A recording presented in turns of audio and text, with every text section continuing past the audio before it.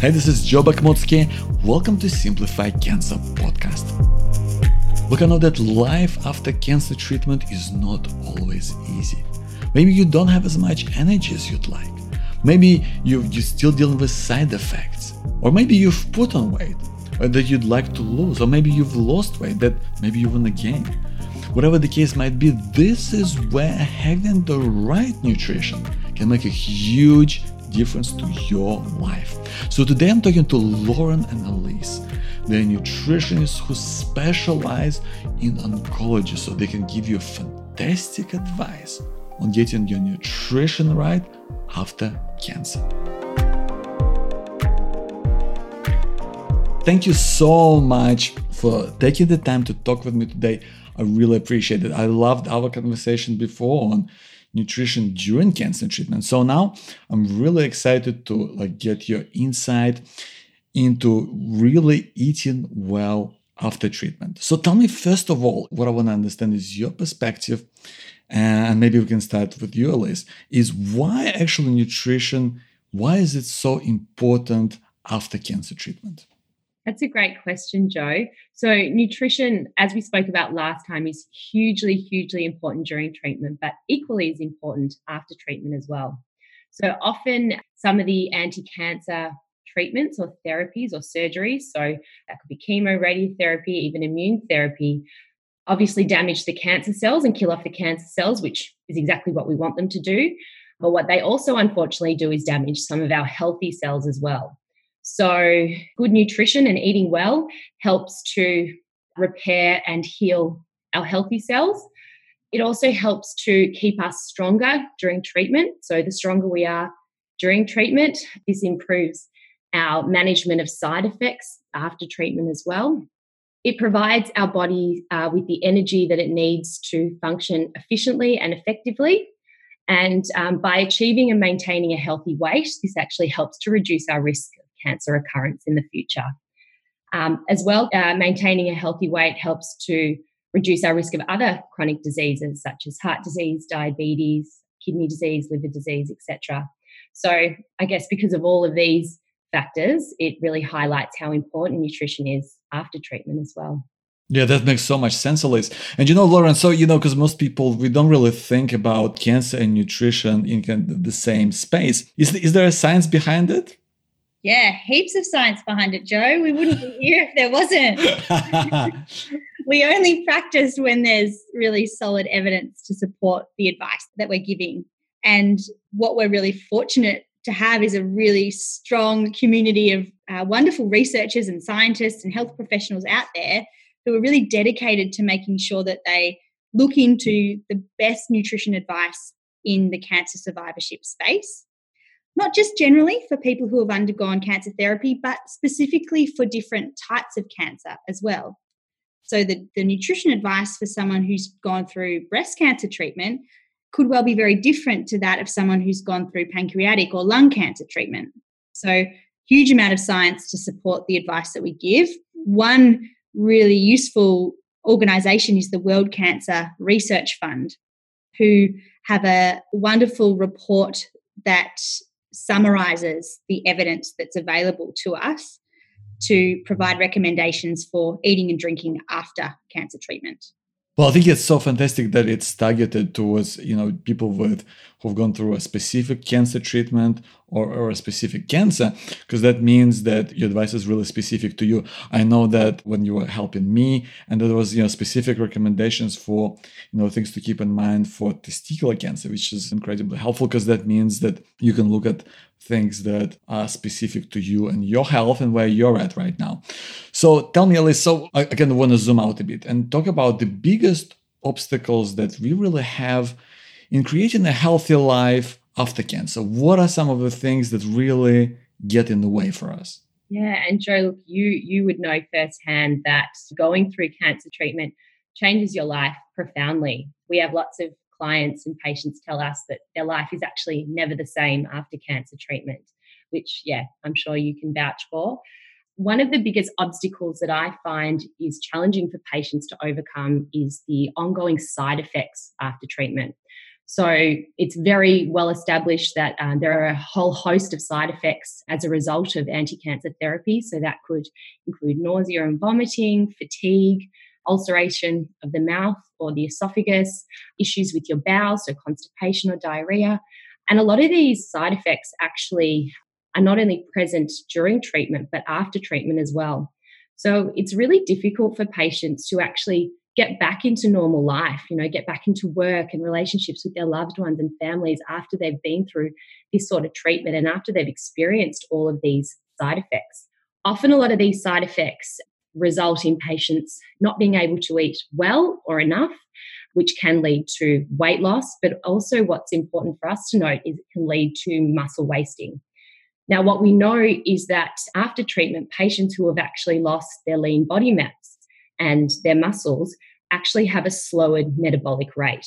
Now, this slower metabolic rate can often result in compensatory weight gain after treatment. So this again makes it a really challenging obstacle because patients are often being told during treatment to, eat high energy, high protein foods, which are often good, but sometimes they are encouraged to eat foods that are more energy dense and not necessarily as nutrient rich to help maintain their weight during treatment. And when they continue with these behaviors after treatment, they end up gaining weight, which can be a really, really challenging obstacle to overcome, when you've just gone through a really difficult time going through chemoradiotherapy and then trying to transition back into normal life. Yeah, and I can completely agree with you that it changes your life completely. And so maybe, Lauren, you can talk to me about what is a metabolic rate and what is a good metabolic rate. So a metabolic rate really is a measurement of how your body processes fuel. So if you're someone who, for example, has a high metabolic rate, it means you've got a fast metabolism, which means that you might break down and burn through fuel more quickly than somebody else. If you've got a slower metabolic rate, you might burn through fuel more slowly and you're more predisposed to putting on weight, so storing fuel as fat. And what we know and what Elise was talking about before is that if you lose muscle mass, you end up with a slower metabolism. And a slower metabolism means you're more likely to gain weight as fat. And that can be detrimental for our long-term health, as Elise mentioned. But also we know that if you've finished your cancer treatment and your energy levels are low and you haven't been exercising or moving or working as much as usual, your whole body system isn't working as it used to.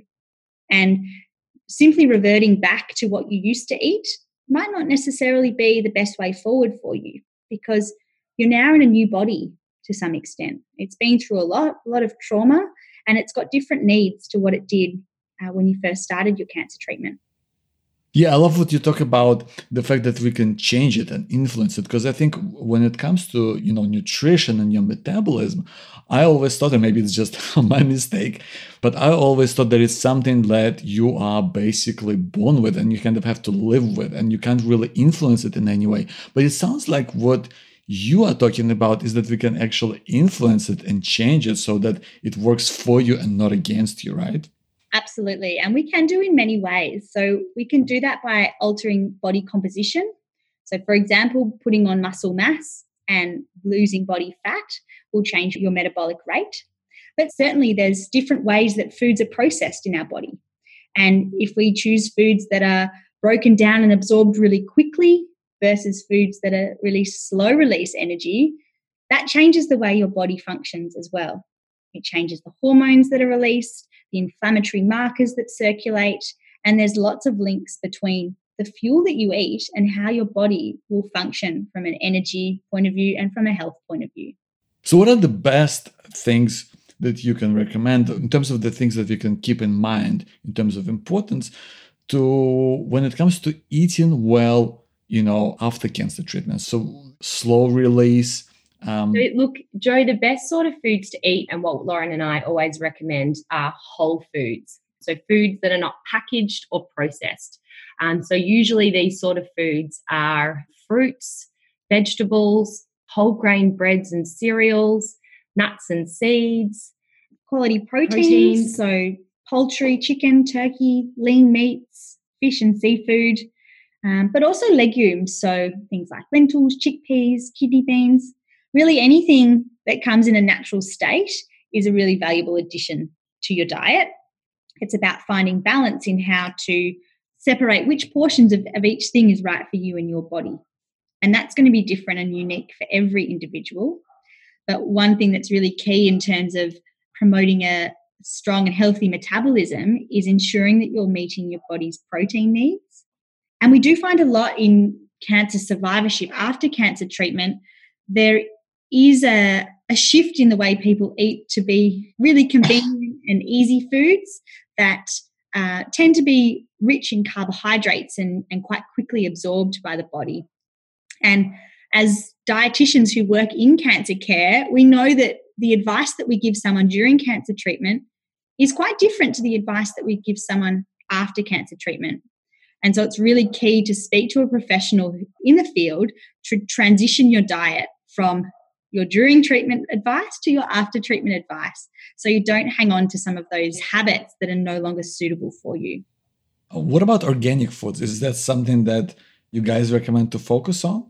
Look, not necessarily, Joe. There's lots of research done into organic foods and whether or not they're more health promoting than others. And what the research generally shows at the end of the day is that individuals who eat an organic diet, in some studies, have shown that they've got fewer health conditions in long-term studies. But what we also know about people who eat organic food is that they tend to be of a higher income level. They tend to be better educated, have good jobs, they can afford good health care. And so making a direct link between eating organic and being healthier isn't possible because there are too many other factors associated with eating an organic diet. So in terms of recommending organic food, we absolutely wouldn't. Eating any fresh produce is very beneficial. If you can afford organic food and it's your preference and it makes you feel good, we are 100% supportive of that because we know that there may be some benefit, but it's not essential in order to be healthy. And one thing that we often get a lot of clients ask us, Joe, is the nutrition composition of the organic food superior? And again, what the research tells us is that actually it's not that different to normal fresh produce. One thing we always recommend is if you do want to eat normal fresh produce is just make sure that you give it a really good wash before you eat it to make sure that it gets rid of any herbicides or pesticides. Well, I think that's great advice because it really also, just shines a spotlight on the fact that it's affordable and doable and that it's all realistic. Because I think there's a lot of stigma around eating well, that it has to be expensive and it has to kind of change your lifestyle. Whereas I think what you guys are saying is that it's really something that you can do quite naturally. For sure. And one other thing with organic produce too, Joe, is that during cancer treatment, so if you're undergoing cancer therapy and your immune system is compromised, so with some chemotherapies, for example, there is a theory that organic produce is a less safe option for you. Because if we think about the normal processing of other produce that uses chemicals to help rid that food of any bacteria and germs, that's really important for someone with a poor immune system because that bacteria that might be present on, perhaps more likely on organic produce, could be a risk of infection for that individual. So there is an argument that organic food during cancer treatment is not a good idea, and we should be having the foods with the chemical processing having been done to it. Wow, I did not see that coming. Cool. I think that's really important to know. And I think I want to jump in with the body composition thing. I think we're talking about changing the body composition. The first time I've heard that phrase, I think my oncologist said that, your body composition has changed after treatment. And I was like, what does that actually mean? And I think I realized that it was a polite way of him telling me that I got fat. Oh, Joe. Which I think is important to know where you're at, which I think leads me to really my next question, because I think one of the things that is incredibly important when we're talking about, changing the way you eat, changing your lifestyle, maybe doing some exercise or movement. Well, what are the metrics that you can keep in mind so that you can focus on getting the right results, for your body, for you and your life? We can probably even use you as an example for this if you feel comfortable, because Yeah, by all means. If all we've done in your care is measure your weight, we would have seen no change. Would you agree with that? Absolutely. Your weight hasn't changed. But what we've known through other measurements that we've taken, looking at your fat mass and your fat stores, is that your body weight hasn't changed, but your fat mass has significantly decreased and your muscle mass has increased. Yay! Woo! Which is a huge achievement, and certainly an important thing for you to report back to your oncologist to say, yes, my body composition has changed this time, perhaps in the right direction. But certainly it's very important that we look at different metrics of body composition. We can do that certainly through weight, but there's lots of limitations to that measure. There are some really clever machines that we can use that will help to measure body composition in terms of fat and muscle mass, your water percentage, the weight of your skeletal mass, so your bones. And these are often available in a clinical setting. So you might have heard of DEXA scans or BIA scales. They're sometimes available and really useful to have a more accurate measure of what's happening in your actual body. So is this something that you would recommend to do as part of the practice of someone who is working with you? You establish a baseline and then kind of you work towards some sort of a target, right? Like towards where you want to be. Absolutely. And I guess the challenging thing is, Joe, that often scales like the BIA scales or DEXA machines, they're very expensive and they're not often accessible. So therefore using different metric system like Lauren did with you, with your waist circumference. There's another measure called mid-upper arm muscle circumference as well. So there are different options and other sort of metric systems that we can use when specific body composition analysis machines are not present. Another screening tool we use is something called the PGSGA, which is a patient-generated subjective global assessment. And that's a screening tool that assesses a patient's nutritional status. And that's, again, a specific tool that's validated in the oncology population and a tool that I'd say we pretty much use for every patient. And part of that tool, Joe, is that we look at different muscle stores and fat stores across the body. So when I poke and prod you, I'm doing it for good reason, and that's to identify any change in your muscle mass and fat mass compared to previous consults. Yeah, I'm glad to know that there was actually a reason to the madness. That's good. Well, I think it's incredibly, like all of those metrics, guys, that you kind of touched on, I think are incredibly important from the perspective of being motivated.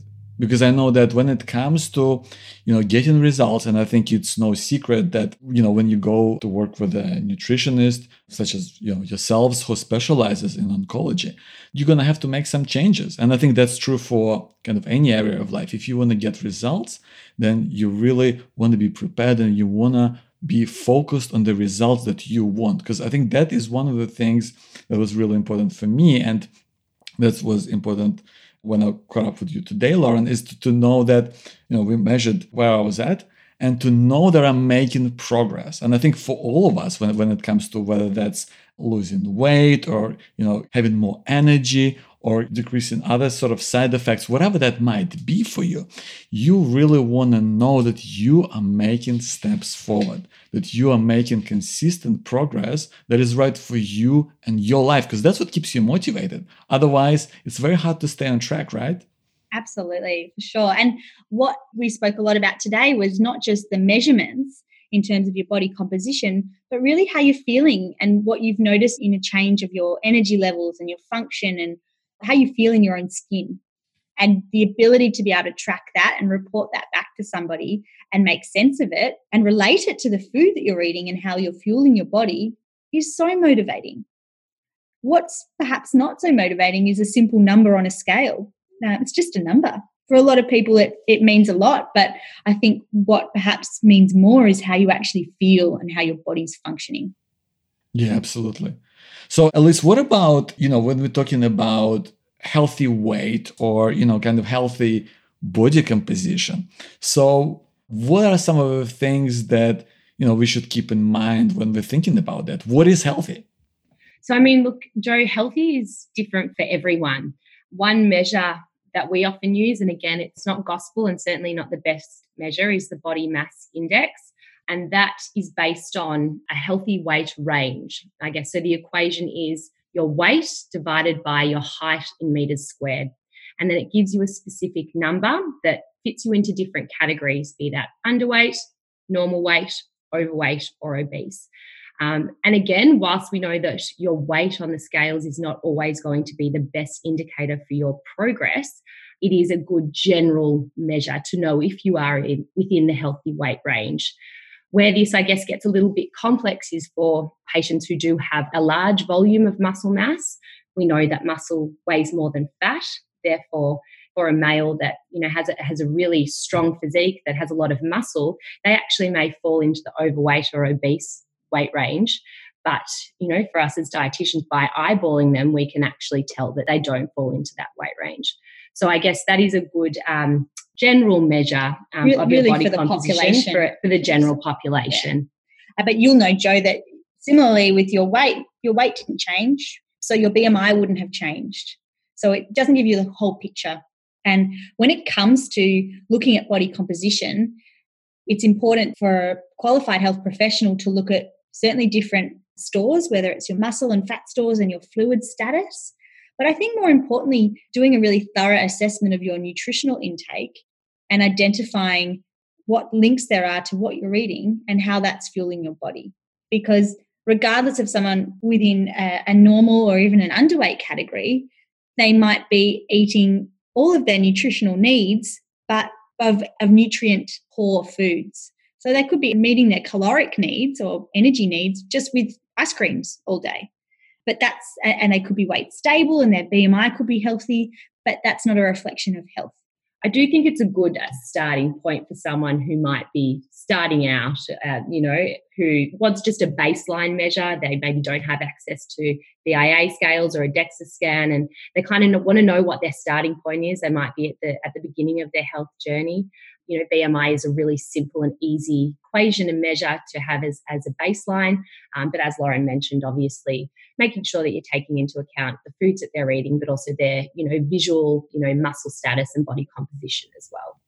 Yeah, absolutely. And as someone, who's gone through active treatment, I know that this whole fear of cancer coming back is a pretty big deal. Because, before every checkup, you're kind of thinking, well, is it going to come back? And you get all of these worry thoughts into your head. So what about, when it comes to nutrition after cancer? And I know we touched on that earlier, but could you talk more about how can nutrition help to minimize the chances of cancer recurrence, minimize the chances of it coming back? There's strong evidence to support that our nutrition does certainly play a role in the risk of cancer recurrence. The biggest evidence exists for our body weight, and an individual cancer survivor who might be holding extra weight and be overweight or within the obese category has a higher risk of recurrence than someone who's at a normal weight. So one of the biggest things that a cancer survivor or someone who's finished treatment for cancer can focus on for their long-term health is making sure that they reduce their weight to be within a healthy weight range. And that's where it's so key to have support to be able to take those measurements and review your diet to make sure that you're preserving your health as best you can. And is it about body weight, or is it about a specific, let's say belly fat, or is it like fat in a particular area of the body? And unfortunately, the research hasn't been able to pinpoint what that is. So all the research shows, and there's strong research, but it's not specific research, is that it's that weight classification that's key. So while we have predictions and hypotheses that it is the fat stores that are contributing to longer term cancer recurrence risk, the research isn't yet strong enough to support that claim. Yeah. I think, Jo, with heart disease, diabetes, certainly that central adiposity, we know that there's a significantly increased risk of those sort of chronic conditions. But as Lauren said, as far as cancer recurrence goes, I think there's a lot more research in that space that needs to happen before we can make those, solid claims. I know that though, that's certainly the case for me, but I think it's the case for many other folks as well, is that after going through cancer treatment, particularly if it's chemotherapy or radiation, sometimes it can really dramatically increase, chances of heart disease. And definitely that's why, having healthy weight is also can make a big difference. And that's one of the reasons why I personally am, concerned, because I think one of the things that about cancer, at least in my experience and in my journey, was that I couldn't really do anything about getting cancer in the first place. But now, having gone through this experience, and now, luckily I'm cancer free now, but I'm thinking, if I can do anything to minimize the chances of it coming back, or getting some other cancer, or getting some other nasty conditions such as heart problems and stuff that I'm at a higher risk of, then I really want to be in control of that. I really want to do my best to try and influence that. And I think that when it comes to exercise and when it comes to nutrition and to getting some proper advice on this front can make a huge difference, because it puts you back into control of your life, right? And that's one of the amazing things about nutrition. You said it beautifully. You had no choice. You didn't choose to get cancer, but you can choose the way you're going to live your life in the future, and you can actually control the food that you're eating to minimize your risk of cancer recurrence, which I think is amazing, that nutrition can be that powerful, that it can have such a profound impact on our health. Yeah. The other thing that's really exciting for us as dietitians, Jo, is that there's certainly lots of advice depending on the cancer diagnoses that you've had as to different types of foods and nutrients that are most beneficial for you to reduce not just your risk of cancer recurrence, but reduce the risk of your cancer recurring. So the advice that we might give someone who's finished their treatment for breast cancer could be quite focused on looking at their alcohol intake and their intake of antioxidant-rich foods. And if we compare that to somebody who might have had treatment to their throat cancer, we know that there's strong evidence that increasing their intake of particular vegetables is really key. So depending on the different cancer types, there's different nutrients and different foods that play a really key role. And Lauren and I had a great time when we first started our business doing comprehensive literature reviews of all of the different tumour streams and also nutrition interventions, and building some really robust resources to give to our patients so that they had specific information and interventions that they could implement to reduce their risk of recurrence of their specific cancer in the future. Yeah, that's fantastic that you guys are doing this work that is very targeted towards folks and the specific situation that they're in. So I was wondering if you could share like top 3 strategies that someone could incorporate into their daily life, having gone through cancer treatment. Absolutely. So first and foremost is eat more plants. So load up your plates with heaps of non-starchy vegetables. So things like spinach, tomatoes, capsicum, mushrooms. I could go on forever. There's heaps and heaps of non-starchy vegetables. They're not only really rich in fiber, but also really rich in powerful antioxidants that actually help to protect our cells, which are really important in the context of reducing your risk of cancer recurrence in the future. They're also quite low in kilojoules and also fill you up. So if you have a diet that's rich in plants and vegetables, you're much more likely to be of a healthy weight. Fruit as well, so aiming for 2 pieces of fruit per day. And again, that's to ensure that you're getting the valuable micronutrients, vitamins, minerals, antioxidants, and fiber as well. And another food group that we love is the legumes, lentils, and pulses, as again, they're really rich in fiber, but they also contain a particular starch called resistant starch that actually helps to nourish our gut microbiome. So it acts as a fuel source for the good bacteria that live in our gut, which we know has a really positive impact on our immune system, but also keeping our gut nice and healthy and reducing our risk of bowel cancer. So we always recommend eating the rainbow. So the more vibrant colours of the fruits and vegetables, the better. So that's number 1. That was a long one. Sorry, guys. Perfect.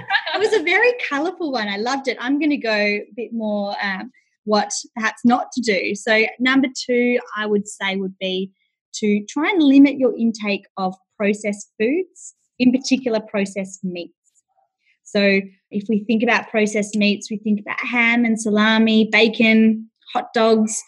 What we know is that having an intake of processed meats of any amount, but particularly of a high amount, can increase our risk of colorectal cancer and damage to our colon cells. So we would encourage you to minimize your intake of processed foods, processed meats, but also takeaway foods and packaged biscuits and cakes that are often prepared with particular types of fats called trans fats, which can increase the levels of inflammation in our body and can increase our risk of health problems. So number one, eat the rainbow and include those beautiful legumes. But number two is try to minimize your intake of processed foods. What's number three? So number three, I think we've spoken about this quite robustly throughout this podcast, but it's achieving and maintaining a healthy weight through proper nutrition, but also complemented with exercise as well. So Jo, you're a perfect example of what a team approach of, a really great exercise program and fabulous dietitian, how that can really help to improve your symptoms and make you feel better and ultimately improve your health outcomes. Yeah, that's fantastic, guys. I love this advice. And talk to me about alcohol, because I think it's something that, again, you touched on that it might even affect cancer recurrence for some cancers. What's your advice on this front? Yeah, so there certainly is evidence that alcohol consumption at higher levels can increase the risk of certain types of cancers. In particular, we know that if somebody has undergone treatment for breast cancer, there's particular recommendations to reduce alcohol intake to below that of what the general population would be recommended. Alcohol, unfortunately, can cause damage in our body, which can predispose us to health concerns of all types, cancer being one of them. So the recommendations for alcohol intake for a cancer survivor would be to aim to have no more than 2 standard drinks per night and to have 2 alcohol-free days per week. And we actually try and add on an additional goal for our patients. I usually say aim for 3 to 4 alcohol-free days a week, just to improve your health, but also reduce your risk of chronic diseases. Yeah. The other thing that's important to know is that certainly in the case of breast cancer, those recommendations are lower. So it's actually recommended to have less than 1 standard drink per day in breast cancer. So about half a drink per day is the maximum recommended intake after breast cancer. Now we know that people live a life and balance is really important. And so while these recommendations are certainly worth striving towards, it's not going to be achievable in every case all the time. And so that's something that it's important to understand in the context of your whole world and your whole life. And any progression towards that recommendation is going to benefit your health. Yeah, and I think I'm really glad that we keep coming back to this theme of finding the right balance, because I think it's no use, and I know we've talked about this before, that it's no use of just doing something where you're forcing yourself to do it, because it's not sustainable, it's not going to stick, and ultimately you're just going to feel like you're torturing yourself. Whereas I think when you're setting yourself some goals that are specific to you and your life, and I think it is important, of course, to have someone like yourselves to kind of guide the person through it. I think it's really important for you to find, a sustainable way of living a healthy lifestyle, that isn't some pretty picture or isn't some, imaginary thing. It's very real and tangible to you and where you are.